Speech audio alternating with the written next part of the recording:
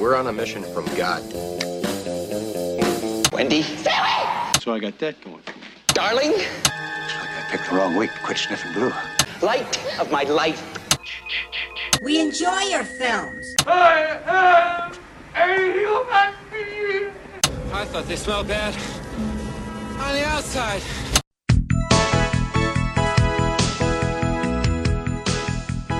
Welcome to Vintage Video, where we're rewatching the 80s so you don't have to. We'll be reviewing every major film release of the 1980s in real time, overanalyzing what you've seen and spoiling what you haven't. I'm Patrick O'Reilly. I'm Jesse Bayless. And I'm Richard Wells. And today marks the 40th anniversary of the release of Herbie Goes Bananas on June 25th, 1980. It was written by Don Tate, with characters by Gordon Buford from his book Car Boy Girl, directed by Vincent Miccaviti, and released by Buena Vista Distribution. Is that a children's book? Kind of.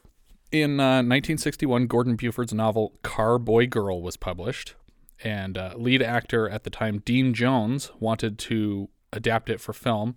He wanted it to be a straightforward racing movie about the first sports car, but Walt Disney himself was set on something else. The first Herbie movie was the last thing that Walt himself had a hand in developing. Starting with the title of the novel, Car Boy Girl, the film later passed through various equally bad titles, including The Magic Volksy, The Runaway Wagon, Beetle Bomb, Wonder Beetle, Bug Boom, and Thunderbug, which I actually hate the least, before settling on The Love Bug, which I hate the second least. But it came out in 1966, 2 years after Walt died. So you got The Love Bug, it was the 60s. You got to do it. The first film follows what is now a well-worn trope. A magical anthropomorphic car chooses a down-on-his-luck guy, actor Dean Jones in this case, as its driver. Is it anthropomorphic? Yes, I would say it is. It tricks him into a relationship, and they beat a jerk in a race. And this is what the franchise would become about. So the first movie was just called The Love Bug. And these are some notes that I made while watching it recently that reminded me of one of the sequels. Herbie spurts oil all over the foot of Peter Thorndike, played by David Tomlinson. This happens repeatedly over the course of the franchise, but the first time it happened was here in this movie. We're still talking about the first one. Yes, The Love Bug. Mm-hmm. 36 minutes into the movie, Thorndike says, I tell you, there's more going on here than meets the eye. We're going to get to sequels that aren't official sequels later. The second film makes slightly less sense. The whole cast left, so we have the aunt of the driver's mechanic watching over Herbie. Herbie was there. That's true. Herbie does have an IMDb page for some reason. Herbie is protecting this woman from an evil land developer played by Keenan Wynn, and he ends up being really the only interesting person in the movie. Not only does Herbie being a car play no important part in the plot because there's no racing, but also random things in her house are also alive too, and that also plays very little part in the film. Do any of the movies go into any lore about No, but I this? want to do that prequel where you over-explain it like to death. Wouldn't that be great? No. No? Yeah, you're right. That wouldn't be good. In the second movie, at one point in the film, Keenan Wynn says that he is being driven bananas, which reminded me of this film. And he also steals Herbie at one point and brags to himself out loud about it before reminding himself, except a 6-year-old kid could steal this one-cylinder hairdryer. Maybe foreshadowing of the child stealing it later. The third film, Herbie Goes to Monte Carlo, goes back to the roots as Dean Jones returns to drive. Buddy Hackett, the first film's mechanic, is replaced here with Don Knotts, and Herbie's entered in the Trans-France race in Monte Carlo, but falls in love with a girl car during the race. And some jewel thieves try to use Herbie to smuggle their goods out of the country. That brings us to this installment, and I'll cover some sequels later. We start here with establishing shots of a bus moving along an oceanside road in Puerto Vallarta. It looks like everyone's sitting on the same side of the bus, so it looks full for the aerial footage. The bus pulls up to a bunch of street shops on the beach, and out steps a young Seth MacFarlane named Pete. It's not Seth MacFarlane, but he looks like a young Seth MacFarlane. And he's followed by he looks a lot like Seth MacFarlane, we all agree. And he's followed by his nerdier sidekick named DJ. The two of them share some things that they already know back and forth about how they are here to collect a car that Pete inherited, and that Pete is carrying all of the money that they need for the storage fee. A young pickpocket named Paco hears this last bit about money and wraps up a shoe shine ahead of schedule to follow them out of the scene. He offers them a shine, and when they shoo him off, he offers to show them Yeah. He offers to show them a good time, Show you plenty good time. and they tell him that it isn't in the budget. I'm not sure what he's pitching here, You should but they also seem to rephrase- know exactly what he means. Yeah, yeah. You say he offers to show them a good time out of context sounds Yes. really weird. But Yeah, that's but I'm what it still sounded not like in the clear context on of the what- film. Is he going yeah. to take him to a strip club or something? Yes, it's Puerto Vallarta. Yeah. Okay. He offers to escort them to the storage place where they plan to pick up the car. He gets them close and just recites the last few turns before they part ways, and then he ducks behind like a concrete barrier. And instead of what I thought was going to happen, pulling out the wallet and checking and see what he just won, instead he just snaps his fingers on both hands and points into the camera with a big smile and then continues running. So he's just celebrating his theft. We cut inside an office with a balcony on the water where Prindle is looking into a viewfinder type thing at a film strip with a map to an undiscovered Incan temple with supposed buried treasure, or Incan treasure, maybe not Yeah, buried. just the whole city would be a treasure, but he's smart enough to know that there's untouched gold and artifacts there that he can plunder. So basically some oil prospecting planes were flying over the jungle and spotted this temple in this South American jungle. And the location of the temple suggests the presence of pre-Columbian artifacts as well as gold, so they could make a lot of money off of what they find here.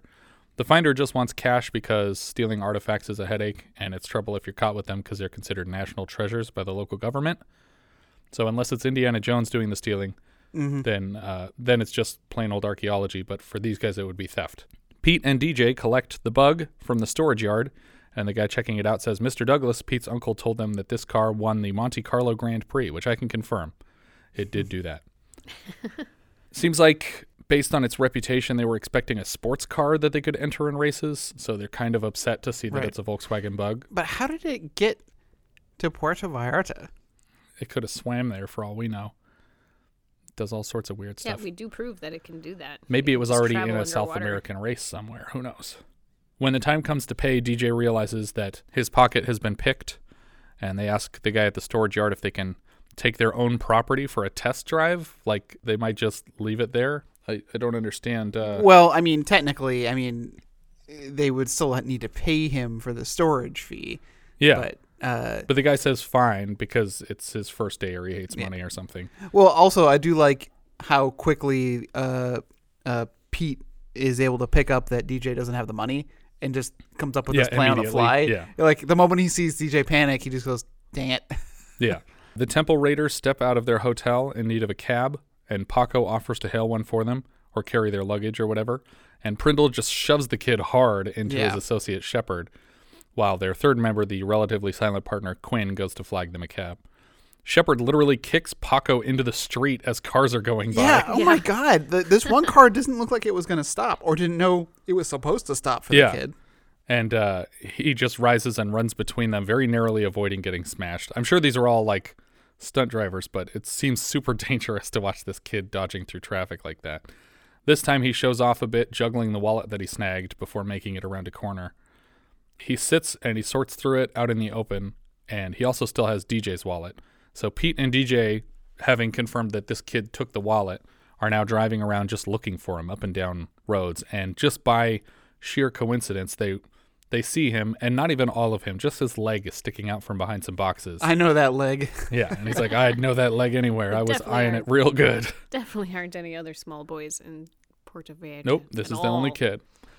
So they approach him stealthily, but the kid hears Herbie's doors creak and runs for it, and a chase ensues. So they run through a nearby house and end up back at the Bug, where Paco's just hiding on the other side of the car, and they split up to check either direction down the street. Paco squats in front of Herbie's trunk, which is in the front of these VW Bugs. When the bad guys finally get a cab, Shepard offers Prindle a number to reach him at and realizes his wallet's been snagged, and so has the film strip that was going to lead them to this treasure. Even though they've been following him on foot until just a minute ago, DJ is tired of running around and assumes the kid has skipped town already somehow.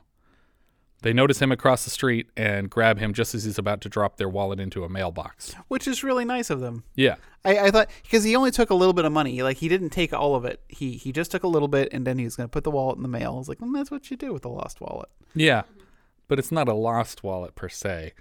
But yeah, they would conceivably get it back if he put it in there. But here they're able to get the wallet and the money back from the kid. But when they're yanking it away from him, DJ says, Grab loose of that. which is just a weird phrase. It feels old-fashioned to me, but I think that's what people would say when they're trying to get it back from him. He says, grab loose of that. Pete offers to spank the kid, which is wrong on a few levels. Weird that he's still so angry even though they got everything back, and also that he thought you were allowed to discipline other people's kids, or that anyone should ever be allowed to pants a child in public. Paco leans back against the mailbox and flips through the other wallet, which he successfully ditches into the mailbox. Because there are two of them, I suspected one would wait with the mailbox and the other one would chase the kid, but they ditch the wallet and just chase the kid because they think he took the film strip. But they don't know that it's not in there, right? But the kid might have taken it out, so I know, they go after split the up. kid. They should have split up, but they don't. Yeah. Again, the kid is very nearly struck by, I think, the same vehicle as before. The stunt driver might have had a favorite background car. this car had it in for this kid. Yeah. Yeah, he's been ripped off too many times. He's like, I'm just going to drive around also here. anthropomorphic, and he's got another... Yeah, there's no driver in it. It seems like the bad guys have La Policia on their side, and suddenly 15 cop cars are also in pursuit. Paco squats again beside Herbie, but then he sneaks away behind a large woman walking with laundry bags. When the cops interview the staff of the store that he disappeared into, they say they haven't seen him as he's peeking out of this woven basket near the door of the shop. So this woman seems to be playing along and letting him hide in her store. Outside the shop, Herbie opens his mouth, demanding a new child sacrifice. And Paco obliges. Herbie tears off down the street, sometimes at a 45-degree angle on his back wheels, and blasts past the bad guys. Don't you after think they this noticed the kid was hiding inside. Bouncing around in there? Yeah, I feel like he's definitely concussed at the very least. No, Kirby used his tongue to suppress him. Oh, there you go. I forgot. This car clearly has a tongue. Just push the kid to the roof of your mouth. Car mouth. Well, I see, like the that's what was really creepy in the second Herbie movie.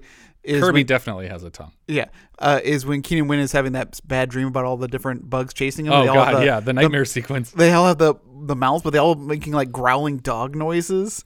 There's a pretty dark scene in every version of this movie. Yeah, like that burned in my head as a kid because like this is actually really frightening. Yeah, a cop helps the bad guys retrieve their wallet, but it turns out yes, the film strip is gone. Then we move to the Sun Princess, which is just pulling out of dock. The car is being lifted onto the deck of this cruise ship in a big net, like a cargo net. And Cargo. A matte painting slowly floats away as the bad guys pull up. They intend to intercept the ship at its first stop in Panama. Captain Blythe regales dinner guests on the cruise ship about a time that he and his crew attacked another ship and raped their captors. Wait, what? He's using a weird pirate voice and telling them about the time that they stormed aboard another ship. And this is what he says. Well, the booty was taken aboard the man of war, and the enemy vessel scuttled. The women were then turned over to the crew. The select ones going to the officers, naturally. The wenches were escorted below, and believe me, there was no poetry, or by your leave, or how lovely you look tonight, madam. One got to the dagger in hand in short order. Oh, Jesus. That is what he's saying, right? This is a Disney movie. Yeah. What is happening? It actually gets worse. Yeah. I expected this character to be more of a villain than he ended up by the end of the film. But Aunt Louise hears this from a neighboring table and seems intrigued by his bravado. Captain Blythe finishes the story about murdering a boat full of people in what feels like a pre-Will Ferrell impression. He stabs a candle off of a centerpiece to light a woman's cigarette and then gets back to the carnage. Where was I? Well, the deck was awash with blood. We cut to the other table where Aunt Louise and Melissa are perusing their menus, and Louise tells Melissa that she would like that captain on a bed of roses. Pete and DJ are seated at the table with them, and immediately Louise is trying to set Melissa up with Pete. Melissa uses the excuse that she has to study for her doctorate to avoid pairing up with him for this vacation. Now, when Pete and DJ first enter, the maitre d' of sorts of the restaurant signals her, and she kind of like nods, like to Louise. Yeah. Oh, I didn't catch and that. I'm wondering if like she said to him, like, if any two handsome young gentlemen Pay come them in, to come to our table. Yeah. Yeah. Send them my way. That is entirely possible. It sounds like something she'd do. But Melissa here is studying Latin American cultures, And the guys explain that they are here entering a car in the Brazil Grand Premio. It sounds like Pete is the driver and DJ is the mechanic. He says, like, he handles the wheel and I handle everything else, which I guess that's what that means. I assume more his manager. Oh, okay. That's kind of what I thought, yeah. Well, I'm basing that he's the mechanic on something that happens later, I guess. But Pete is the nephew of the driver from the first and third installments of the franchise, played by Dean Jones. And Charles Martin Smith here is playing basically the Don Knotts character from the third movie. We move below decks where a man singing in Italian sets his lunch on a box in front of Herbie in the ship's hold. Just as he brings the first piece of lettuce to his mouth, a phone rings and he's called away. And then Herbie scoots up in his absence and opens his mouth, and Paco leans out of the car and just steals all of the food. And when the guy comes back, he's like, Who taking my chicken? and he's like looking all over for it. He like looks under the tomatoes. Yeah, he picks up the tiny tomato slice and looks under it. But then as he's looking around for it, the car trunk opens again and bones are just flying out of it and landing on the plate. Now, his first instinct isn't to think that there's somebody inside the car. No, that's crazy. It's immediately to, this car is eating my food. But there's clearly just a kid in there. You would just assume there was a kid in there. Well, or just even when he opened it, I don't know how you don't see a child in there. Well, the first time it opens, he's standing on the side of it. So he's not actually looking into the trunk to see the kid sitting there. But then somehow, so he's convinced that this car is not a person, and he pries the trunk open to try and get his food back. But he falls on the floor and then turns around with plenty of time to see the front just completely open, and he would have seen the kid. Yeah. But he just watches the rest of the bones come out with a shocked face. And he goes and he picks up a crowbar, and he's going to just start bashing this car to pieces because it ate his food, when suddenly it just pulls away and starts driving all throughout the ship. He phones for reinforcements, and they all agree that this is worth wasting the captain's time. They surround the car and all jump on it, and it drives away, dragging like 5 men through this ship. How far could it really drive? Like, this ship can't be that huge. Yeah, it's weird. The first guy whose food got stolen calls the captain and interrupts him at dinner. The captain immediately accuses him of drinking on duty and hangs up angrily to leave. I think that's a fair assessment. Yeah, I think so too. I would be angrier at whoever let him use this phone to make this call. Mm-hmm. They catch the car with a net, and they find Paco inside of it. They throw a net down on the ground, and when the car drives up onto it, they basically wrap up its wheels so that it can't keep driving. And they open the front, and they find Paco hiding inside, and it's like, oh yeah, this makes more sense. The captain calls Pete and DJ into his office, and he threatens them with a whip. He holds them financially responsible for all the damage to the ship from the car driving around. Paco, it seems, has been put in a cage below deck, which is as timely an image as can be expected. Yeah. Very uncomfortable. DJ hatches a plan that he will talk to Aunt Louise about loaning them money to get their car back, and Pete is in charge of flirting with the niece for no apparent reason other than to just keep her away while... Well, I think that keeps the aunt happy. Yeah. Yeah, but it's like, are you saying that the aunt would know about the whole arrangement? Because I feel like... Because she did know.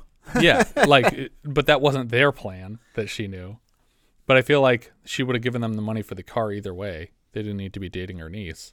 No, but I think that she'd be more inclined to be favorable to them if they thought, if she thought her plan to hook them up was working. I guess, maybe. Suddenly a Halloween party is happening, and this didn't work out too well in Death Ship earlier this year, but the captain is dressed as Admiral Nelson, complete with an eye patch, and I checked it's the right eye. He did it correctly. Aunt Louise is flirting with him dressed as Little Bo Peep, and the rest of the cast is basically just dressed in their own personal uniforms. So DJ and Pete have on, Pete's wearing like a racing gear, like one of those like fireproof racing jumpsuits, and DJ looks like he's wearing just a mechanic's outfit, which is why I thought he was the mechanic. Alyssa is wearing like a full-on explorer costume, complete with a pith helmet. She's out on the dance floor with Pete. He's making quick work of flirting with her, and he tells her that she's not like the other girls, which initially she doesn't take as a compliment. But he says, no, it's a good thing. You don't giggle when nothing's funny. You listen when I talk, and you're very pretty. And he proves this to us by taking her glasses off, blinding her. He later walks her to her room, and she thanks him for a wonderful night, still blind from having removed her glasses, and she kisses the blurry man. Back in their room. She's like, he was handsome, right? I hope you're handsome. Back in their room, Pete and DJ discuss the successful plan. Aunt Louise has agreed to pay for the car, and everything's going according to plan. I said plan a lot. Below decks, Paco sits in a cage on a blanket when Herbie rolls up to the gate. Herbie begins speaking in short honks to approximate words for what I want to say is the first and last time in this entire franchise. Can we be friends? What's your name? Okay.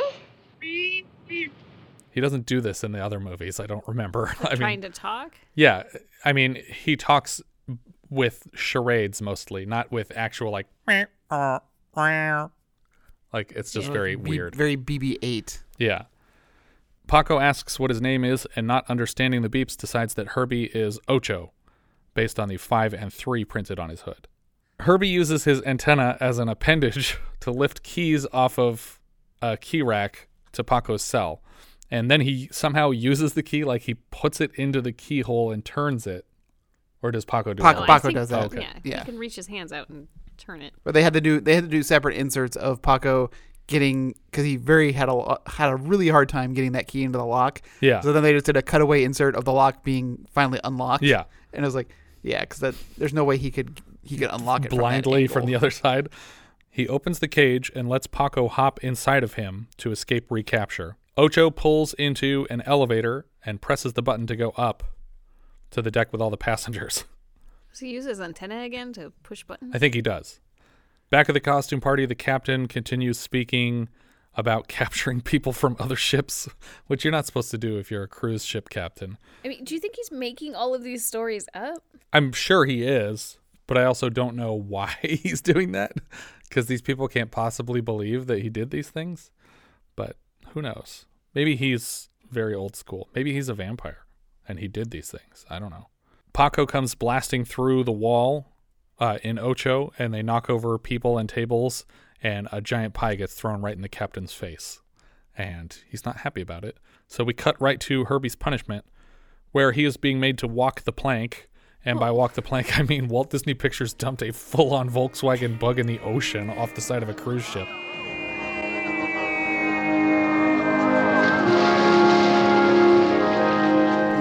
Never to be retrieved. This is very upsetting. I hope this was the first take.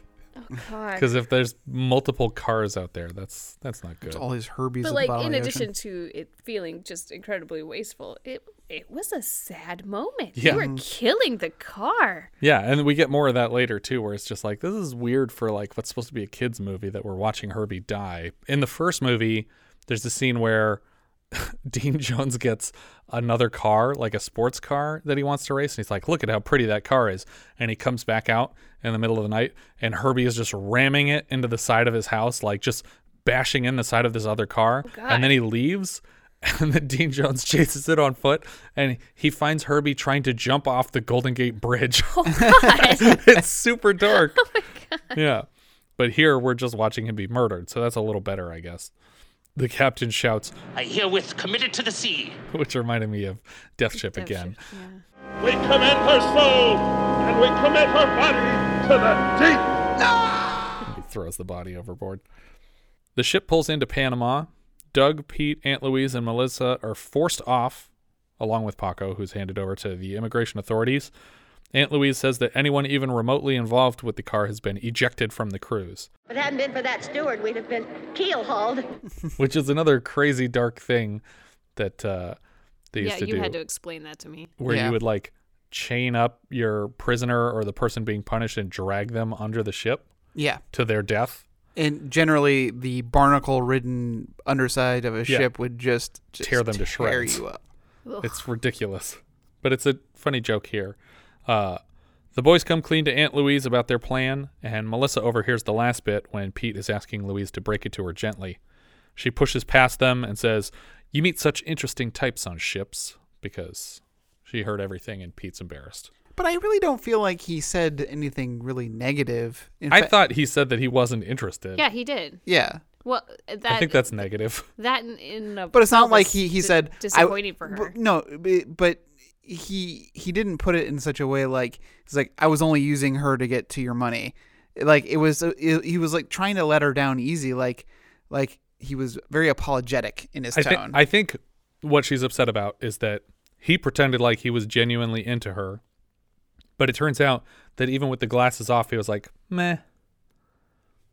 I think he is genuinely into her.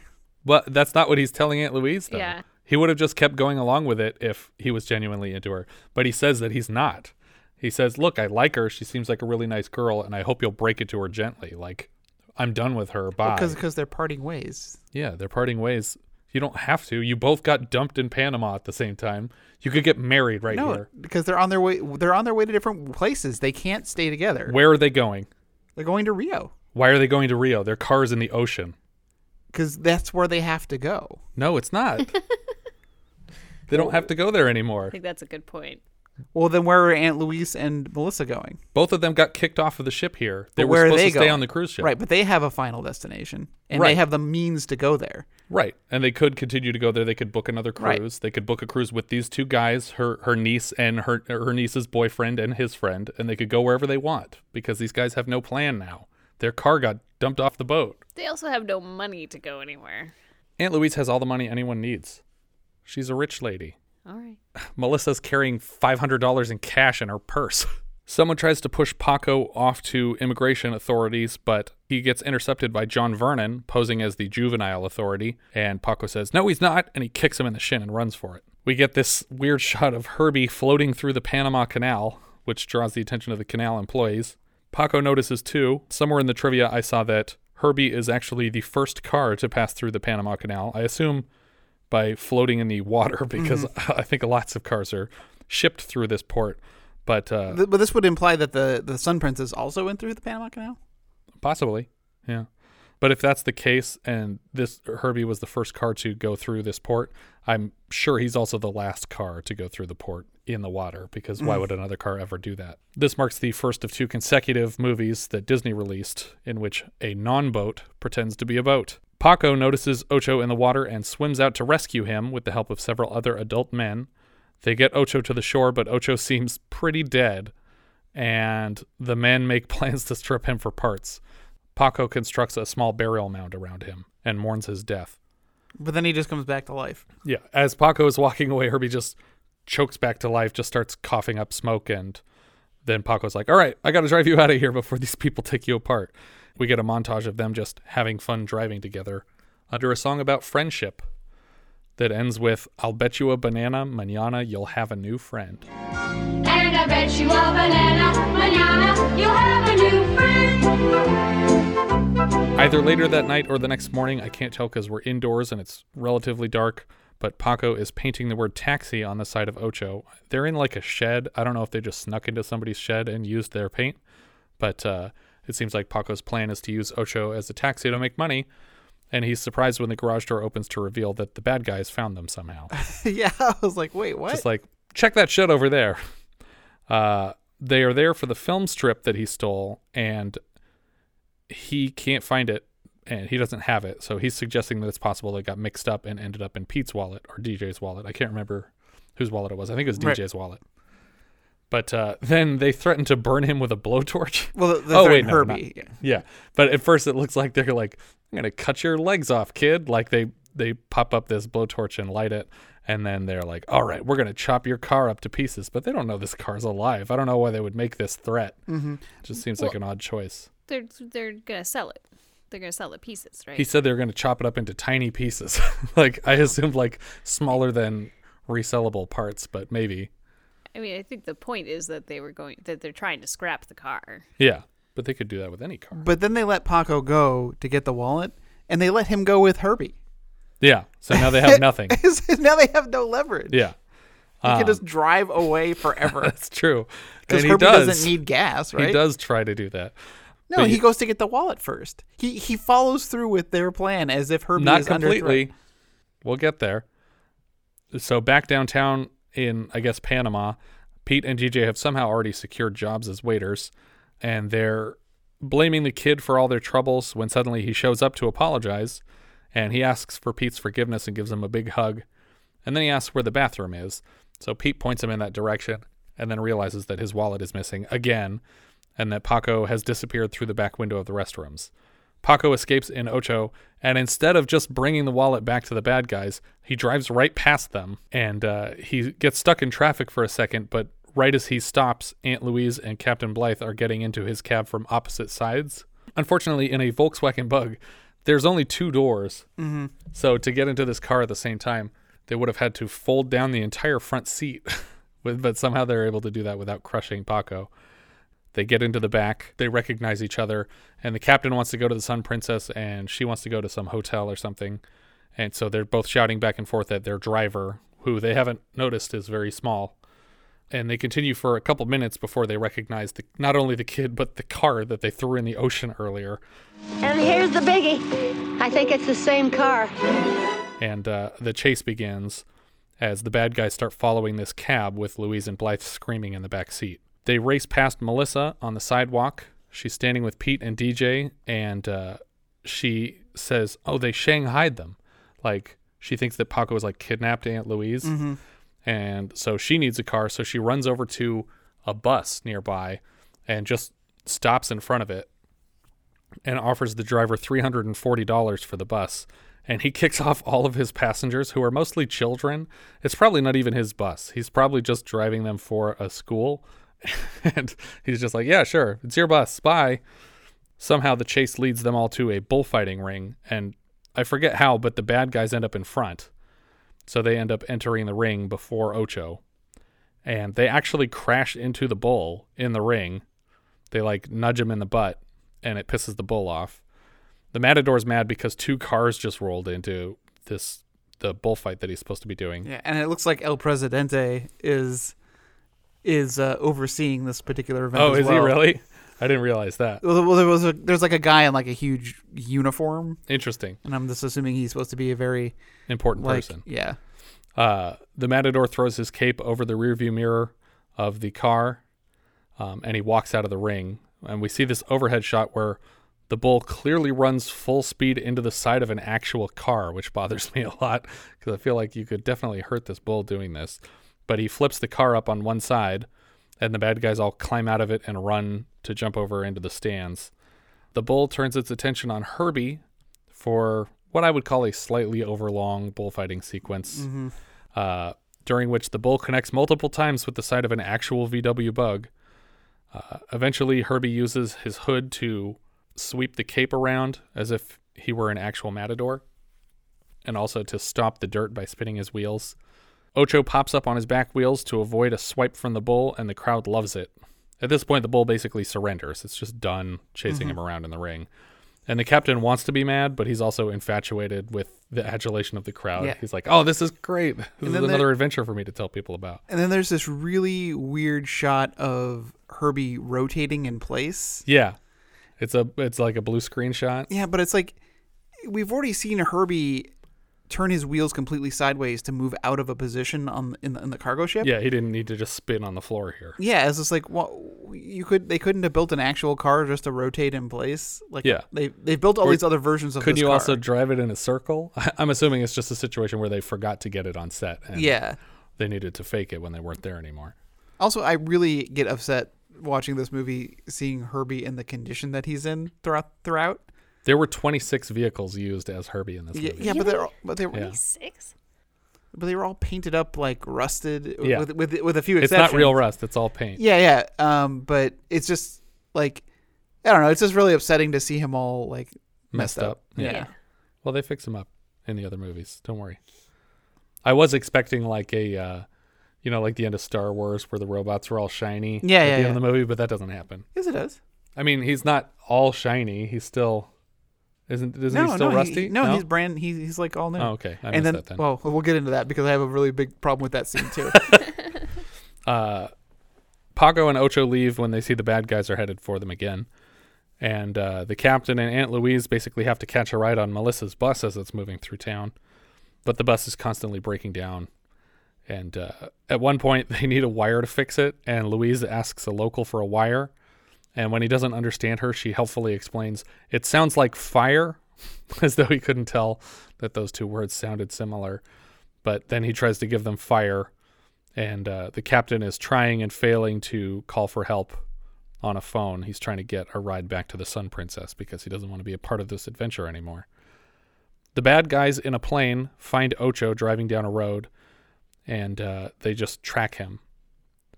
Paco parks Ocho in what looks like Griffith Park. I'm pretty sure it's Griffith Park. And he steps into a bar, but it turns out the bad guys are waiting there to steal him in front of apparently complicit Panamanians or wherever we are. Yeah, this time they're just taking the boy. Yeah. Who now has the wallet with the thing that they need. Right. The bus breaks down again, and Ocho pulls up to Aunt Louise and the boys and Melissa and the captain, and they all hop into this tiny car. The bad guys, with Paco in tow, find the Incan ruins, and they're able to pry loose this large gold coin from the face of it. Well, it's like they're immediately there. Yeah. They somehow found a place to land, and then drove to it. And then immediately found a building that had gold, and they were already in process of pulling it down. Yeah, and it's like the size of a deep dish pizza. It's like a huge... It's like a manhole cover. Yeah. You know, it's massive. They basically just leave this kid at the temple and take the coin and then drive away because they just want him to die in these woods, basically. Mm-hmm. But very quickly, Herbie pulls up with everyone, and they collect Paco, and he says that they stole the coin, and this is an ancient Incan temple. Wait, it's not really a coin. Well, he tells them that they stole some gold off of it. I would call it a coin. It's coin-shaped. Yeah, but it's the size of a manhole cover. Like medallion, is that better? What would you call it? A disc? Circle? Yeah. A circle of gold. A circle of gold. It's like a tabletop. Yeah. The Lazy Susan of gold. I'll accept. Oh, good compromise. Paco tells them that they stole this circle of gold and they head to a university to report the theft of the artifact. For some reason, they cover Ocho in bananas on the way there, even though the bad guys shouldn't really care about them anymore. Yeah, and why do they go to the university? Like, I mean, I understand why the good guys go, but why did the bad guys go? It turns out that the bad guys only go there to intercept them because they're afraid that the police they're going to call the police on them. Mm. But wouldn't they have done that? Wouldn't that have happened anyway? Like, wasn't Paco going to report them to the police if he survived? Because then all they do is tie them up at the university, where someone's going to find them and call the police immediately when they find a bunch of people tied up. It's much more suspicious than a dead kid in the woods. Patrick knows from experience. Trust me, nobody asks any questions. Outside, Paco is just selling bananas off the car in the parking lot, and the bad guy who is a pilot starts up their plane. The bad guys are struggling to move the coin from their car to their plane. Circle of gold. Sorry. The circle of gold from the car to the plane when Ocho starts throwing bananas at them. They're attached all over its hood, and it's just opening its hood and throwing hands of bananas at them. And they're just covered in like banana juice. It's real gross. Yeah, it makes me uncomfortable. They're slimy with it for like the whole rest of the movie. Ocho won't let this plane take off and starts biting it with its hood. Like it keeps opening its hood and closing its hood and trying to like bite chunks out of it. Eventually, Ocho succeeds in busting off the tail and wings of this plane. Paco's friends successfully untie themselves in the professor's office, and the chase is on again.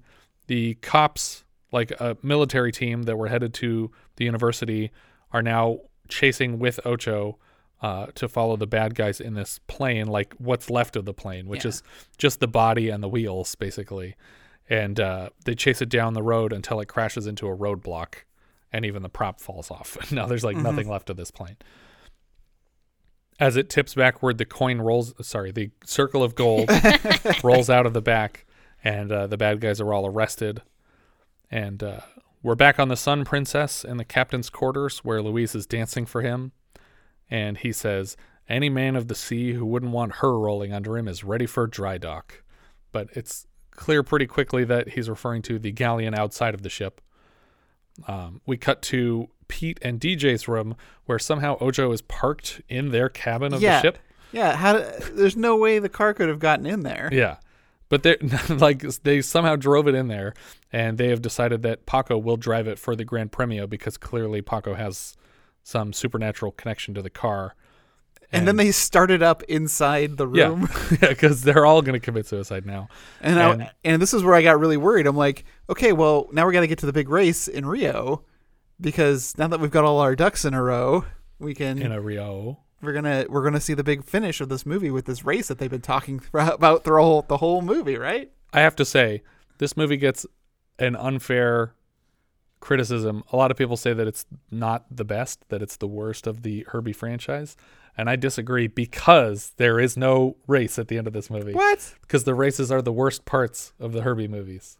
They're the best parts. I'm cool with car chases, like through cities and so the car chase, the actual races are not fun. So the car chase in Herbie 2, when they're chasing the old lady around while she's trying to get her grocery list in order. Yes. That was better. That's better than the last 20 minutes of the first Herbie movie. He goes up the Golden Gate Bridge. Yes. And then they're running up the Golden Gate Bridge after him. Yes, because they can run car speed. We, of course, here we have the credits over the friendship song again. And that's the end of the film. Disney followed this installment with 5 episodes of a TV series, again starring Dean Jones, and then a TV movie in the late 90s with Bruce Campbell. Yeah. And Matt Dillon, I think, right? Was the villain? Matt Dillon was in Herbie Fully Loaded. Oh, okay. But in this movie, he's never actually called Herbie. Just once. He gets called Herbie once at the yard where they're picking him up. Oh, they do? Okay. Yeah. He's reading a message from Mr. Douglas, which is the guy's uncle's name, and he says something like, Herbie see, Herbie stop, or something like that. I can't remember what he says, but he says Herbie's name. You're telling me that this thing won the Monte Carlo Grand Prix? That is what Senor Douglas he told me. He say he would have won the Baja race too, but his girlfriend did not make the curve. Herbie, he see it, he stopped. He no finish the race. Senor Douglas say, it's here. And then the rest of the movie, he's Ocho, basically. Yeah, but the guys in that, like, none of the characters actually, like, call him that. Right.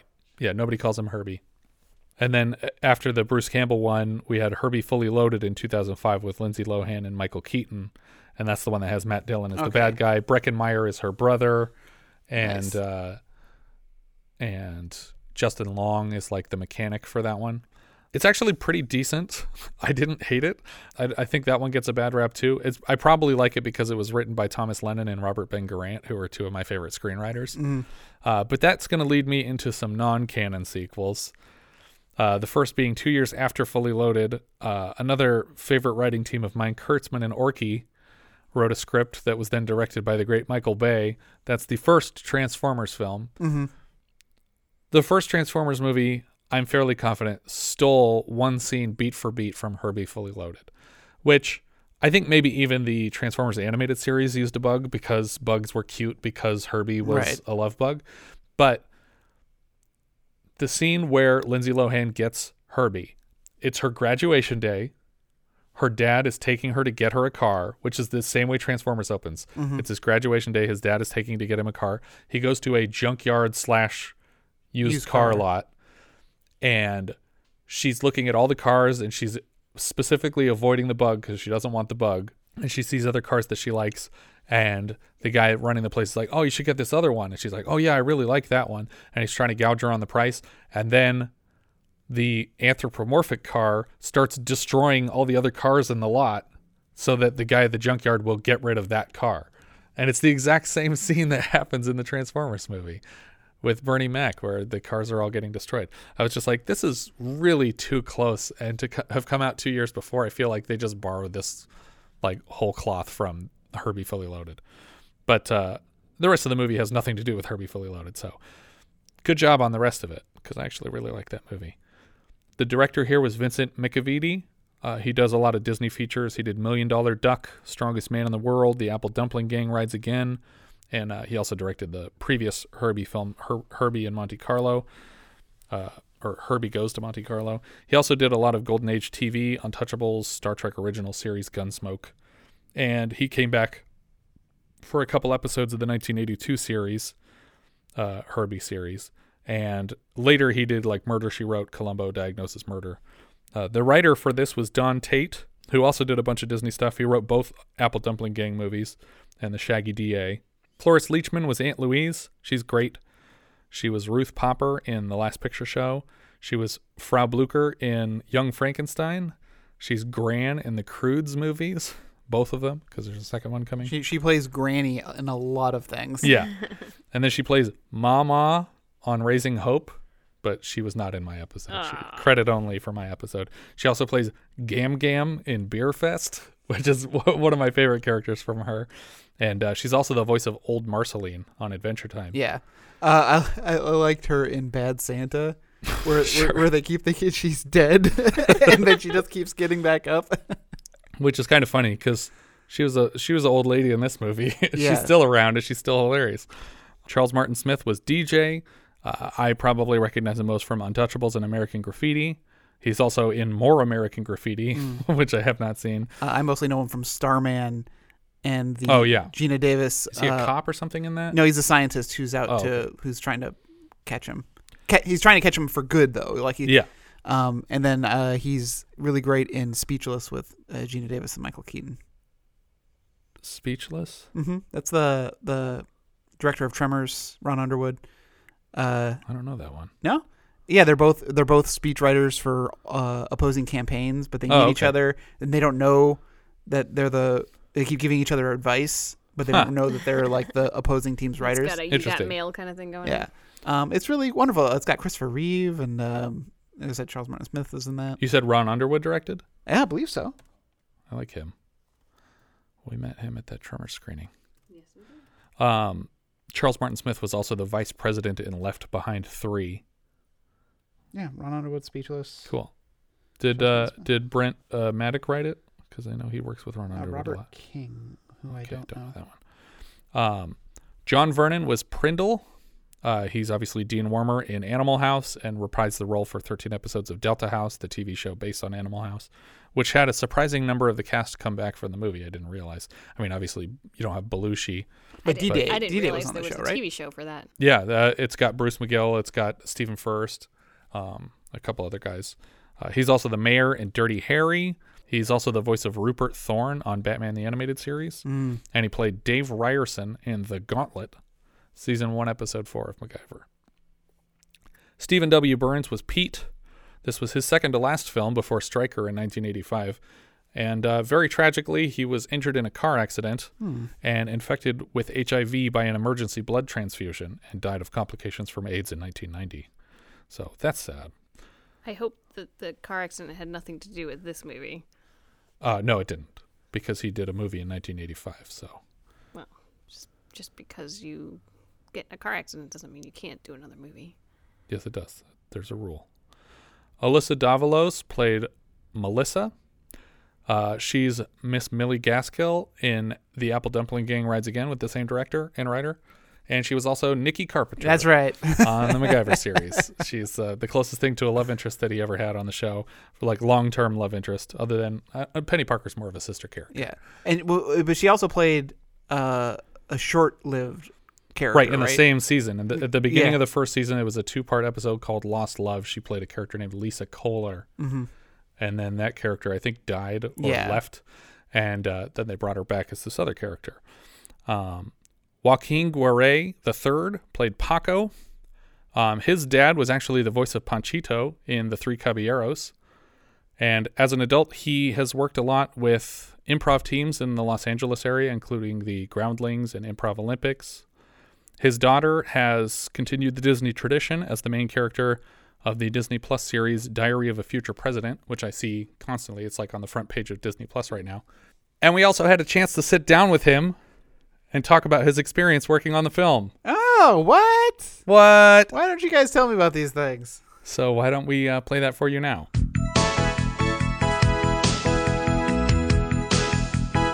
Well, I really appreciate you taking the time to speak with us today. My pleasure. My pleasure. Well, first of all, I guess I wanted to ask, what was your process for getting this role? Wow. Well, I actually started acting in 1973. So by 78, when I auditioned for this, I had been working a long time. A lot of people think that was my first job or one of the first, but by then I, kind of a seasoned child actor. How old were you when you started then? Oh, I was 5 years old. Wow. I was born in 68. So I was 5 in 73. I was on the show called, it was a Bill Cosby variety show. Okay. On Channel 4, NBC, and I was just one of the kids on that show. That was my first job. But by the time I auditioned for Herbie, I was 10, And really, it was just another, the agent got the breakdown, sent my picture in, and I was called in. There was about like 500 kids, 500 boys. Oh, wow. At the beginning. And I went in and auditioned, call back.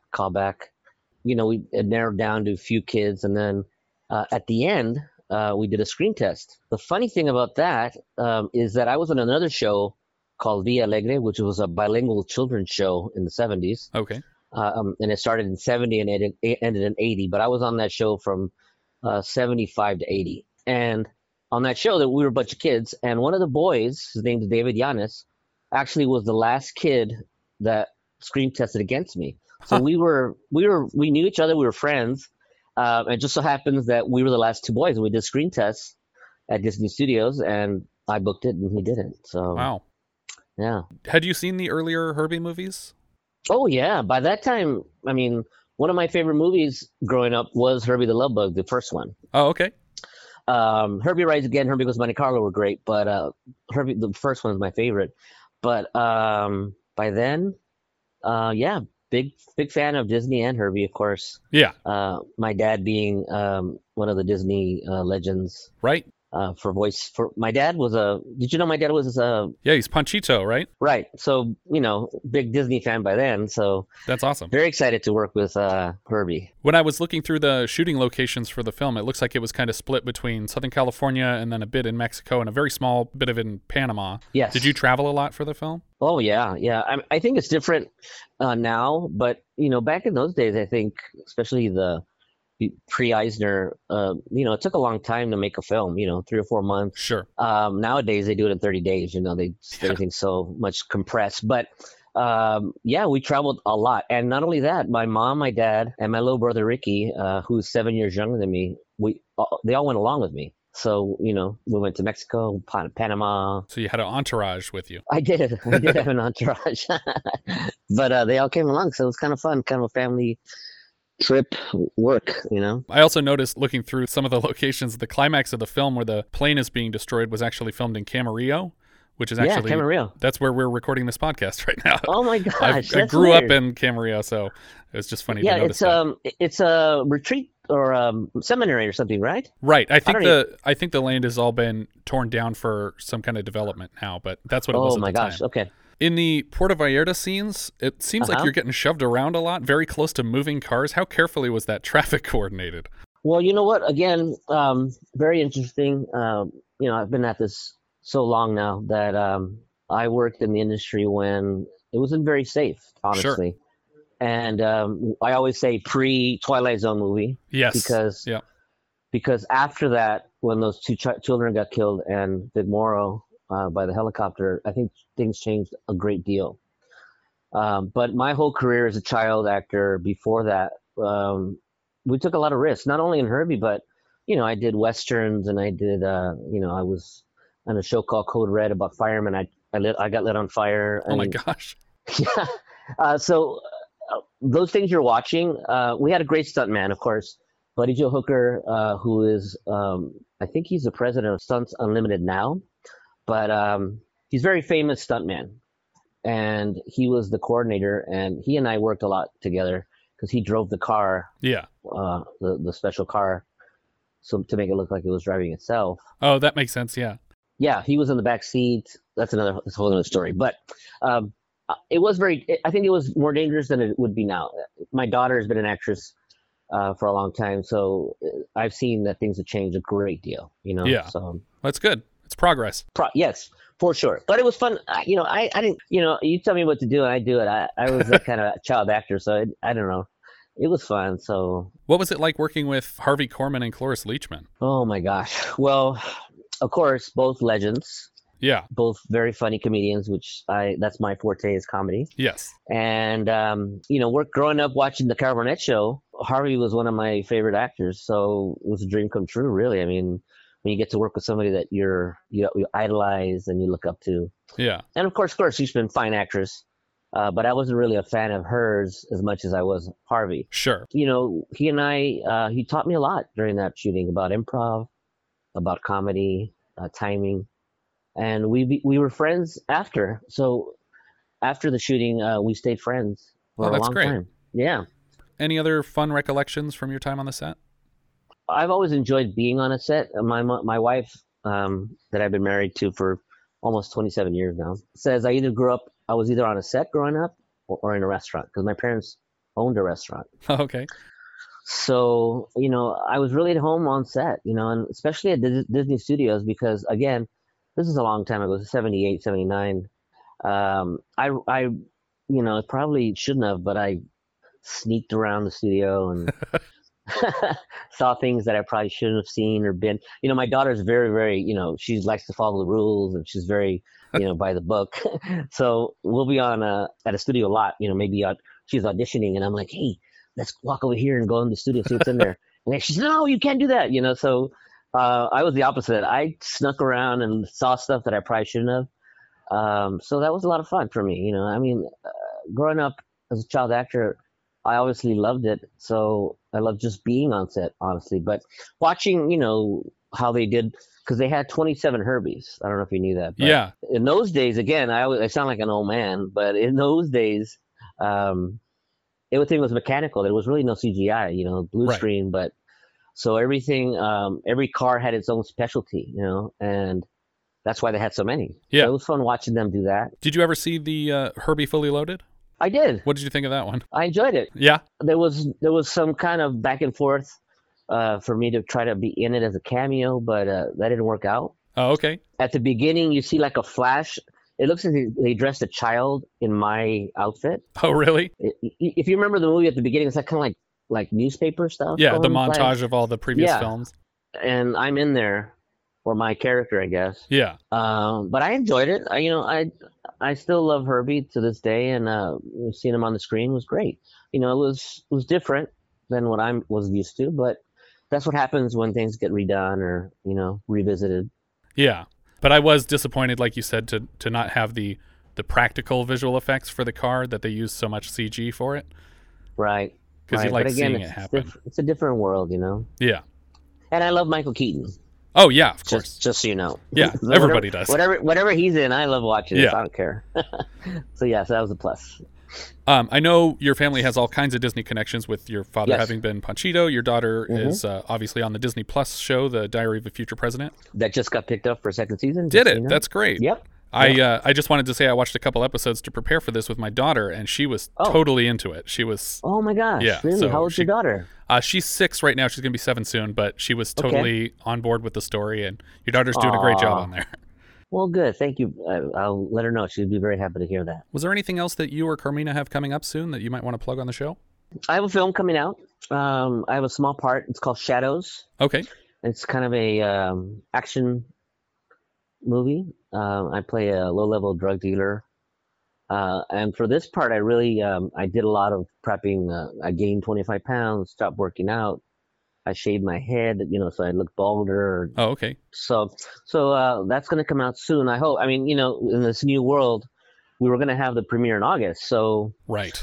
Who knows what's going to happen? So I don't know if it's going to go straight to a platform, but that's a movie that I'm in, that I'm doing.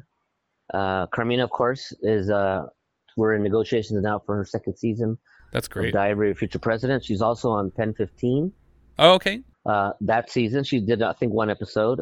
She just finished The Conners, and she did the second to last episode of that. She was one of the few ever to be. They normally only use their cast. They don't get other actors to come in. Sure, yeah. So she's one of the few to ever have been cast outside the original cast. So that was fun. That's awesome. And it was great meeting, of course, John Goodman and all the cast. Of course, yeah. And Alexis and Katie, she's on that too. The exact specifics of that one, I don't know. Shame on me, but and I don't know if you knew this too, but from Facebook, but I was at January. I started making a documentary about my father. Oh, okay. And his career and his life, and it is called The Mexican Tenor, and it's all about his career and his life, and of course Disney is in it. Of course. The Three Caballeros. So I'm working on that now. Again, it was put on pause because of what's happening. Right.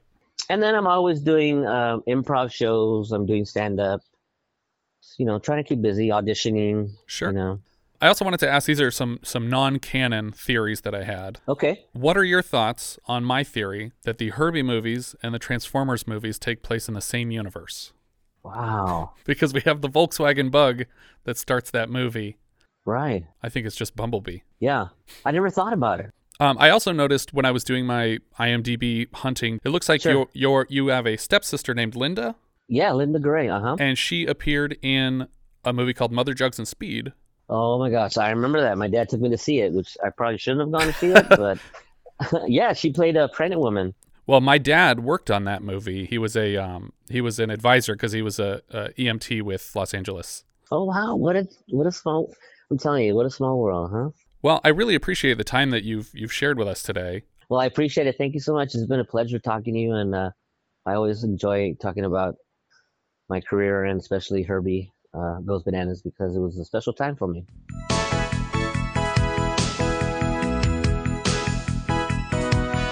Harvey Korman was Captain Blythe.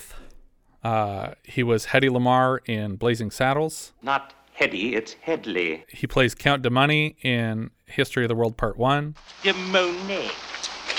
Monet, say it. Monet. Monet. Monet. Monet. Monet. Monet. He's also the president in Jingle All the Way, which when we were reviewing Holy Moses, we were like, because Lorraine Newman has the credit of First Lady, and we were like, is she actually the First Lady? I don't remember the president in there, but it's in a Turbo Man episode that the president shows up. So him and Lorraine Newman were the president and First Lady in Jingle All the Way. And he's also the voice of the Great Gazoo on the Flintstones. I mean, regular on the Carol Burnett show. He was he's a legend. Richard Jekyll plays Shepard. That was the pilot of the three bad guys.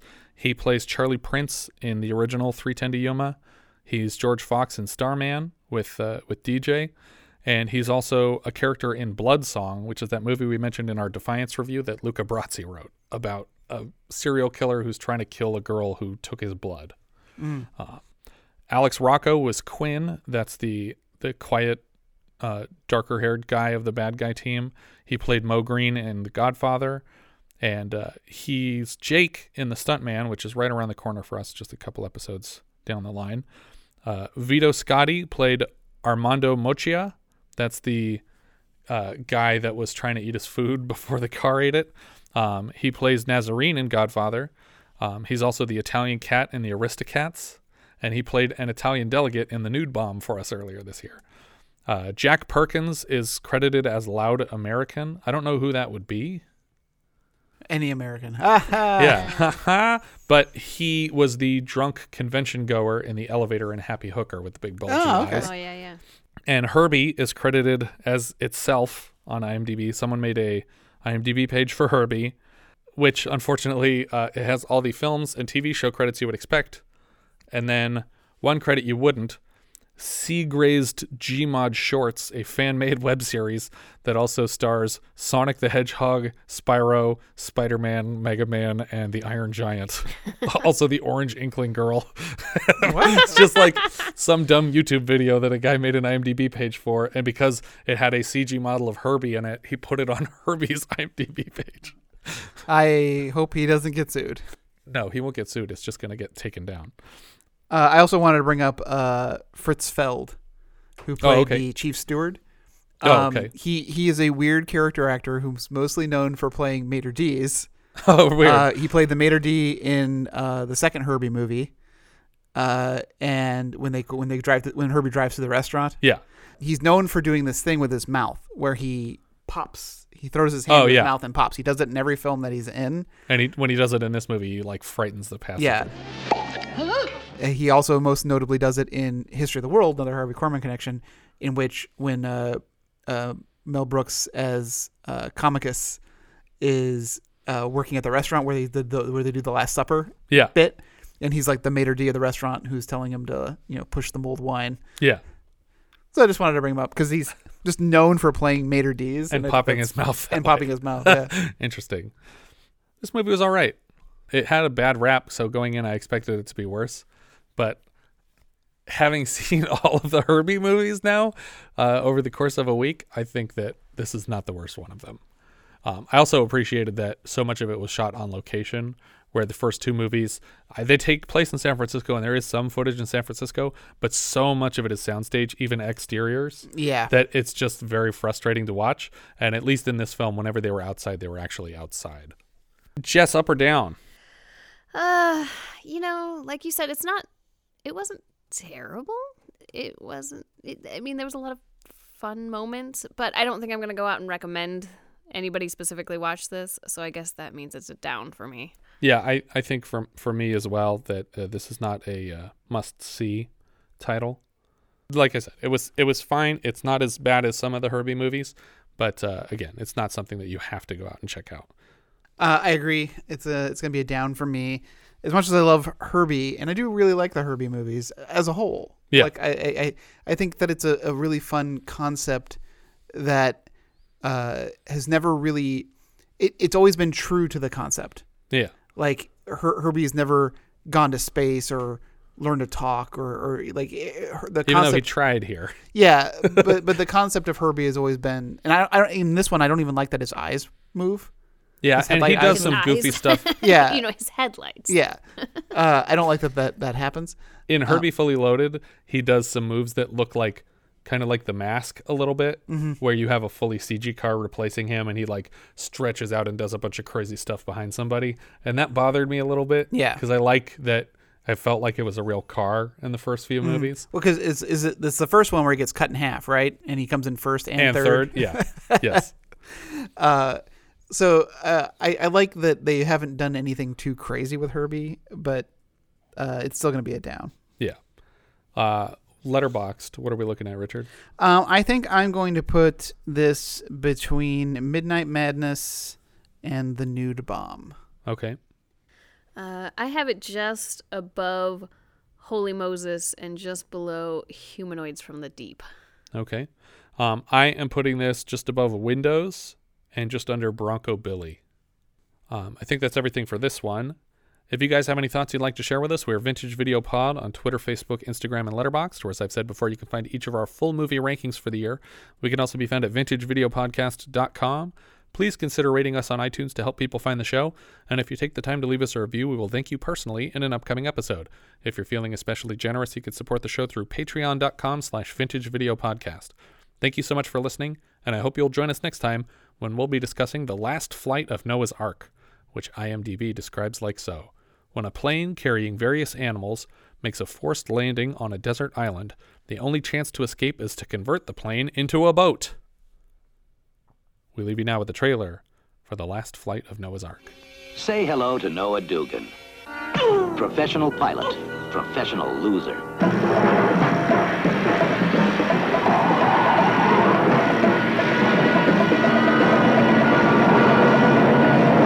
Noah Dugan, loser. Making another getaway. What the hell did I get into? You shouldn't curse in front of ladies. Now look, kid, don't you tell me how to talk. Watching his luck change from bad to worse in The Last Flight of Noah's Ark.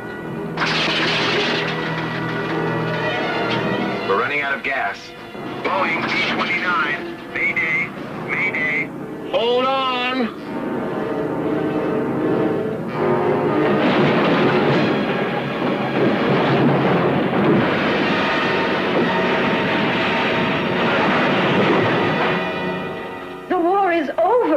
The men's civilization forgot, gambling on a long shot with Noah Dugan. Make a boat out of what? Out of rain.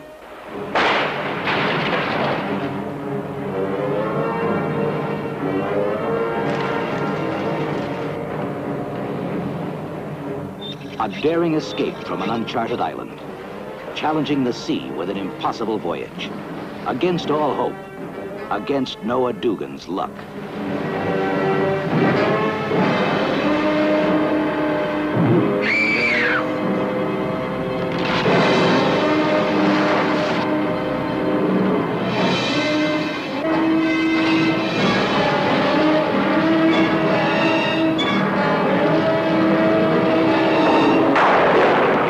Elliot Gould. When the hell are you going to get through that thick skull of yours to do what you're told? Geneviève Bujold.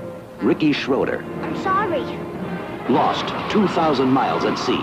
Incredible drama and adventure, as only the Disney cameras can bring to the screen. The Last Flight of Noah's Ark.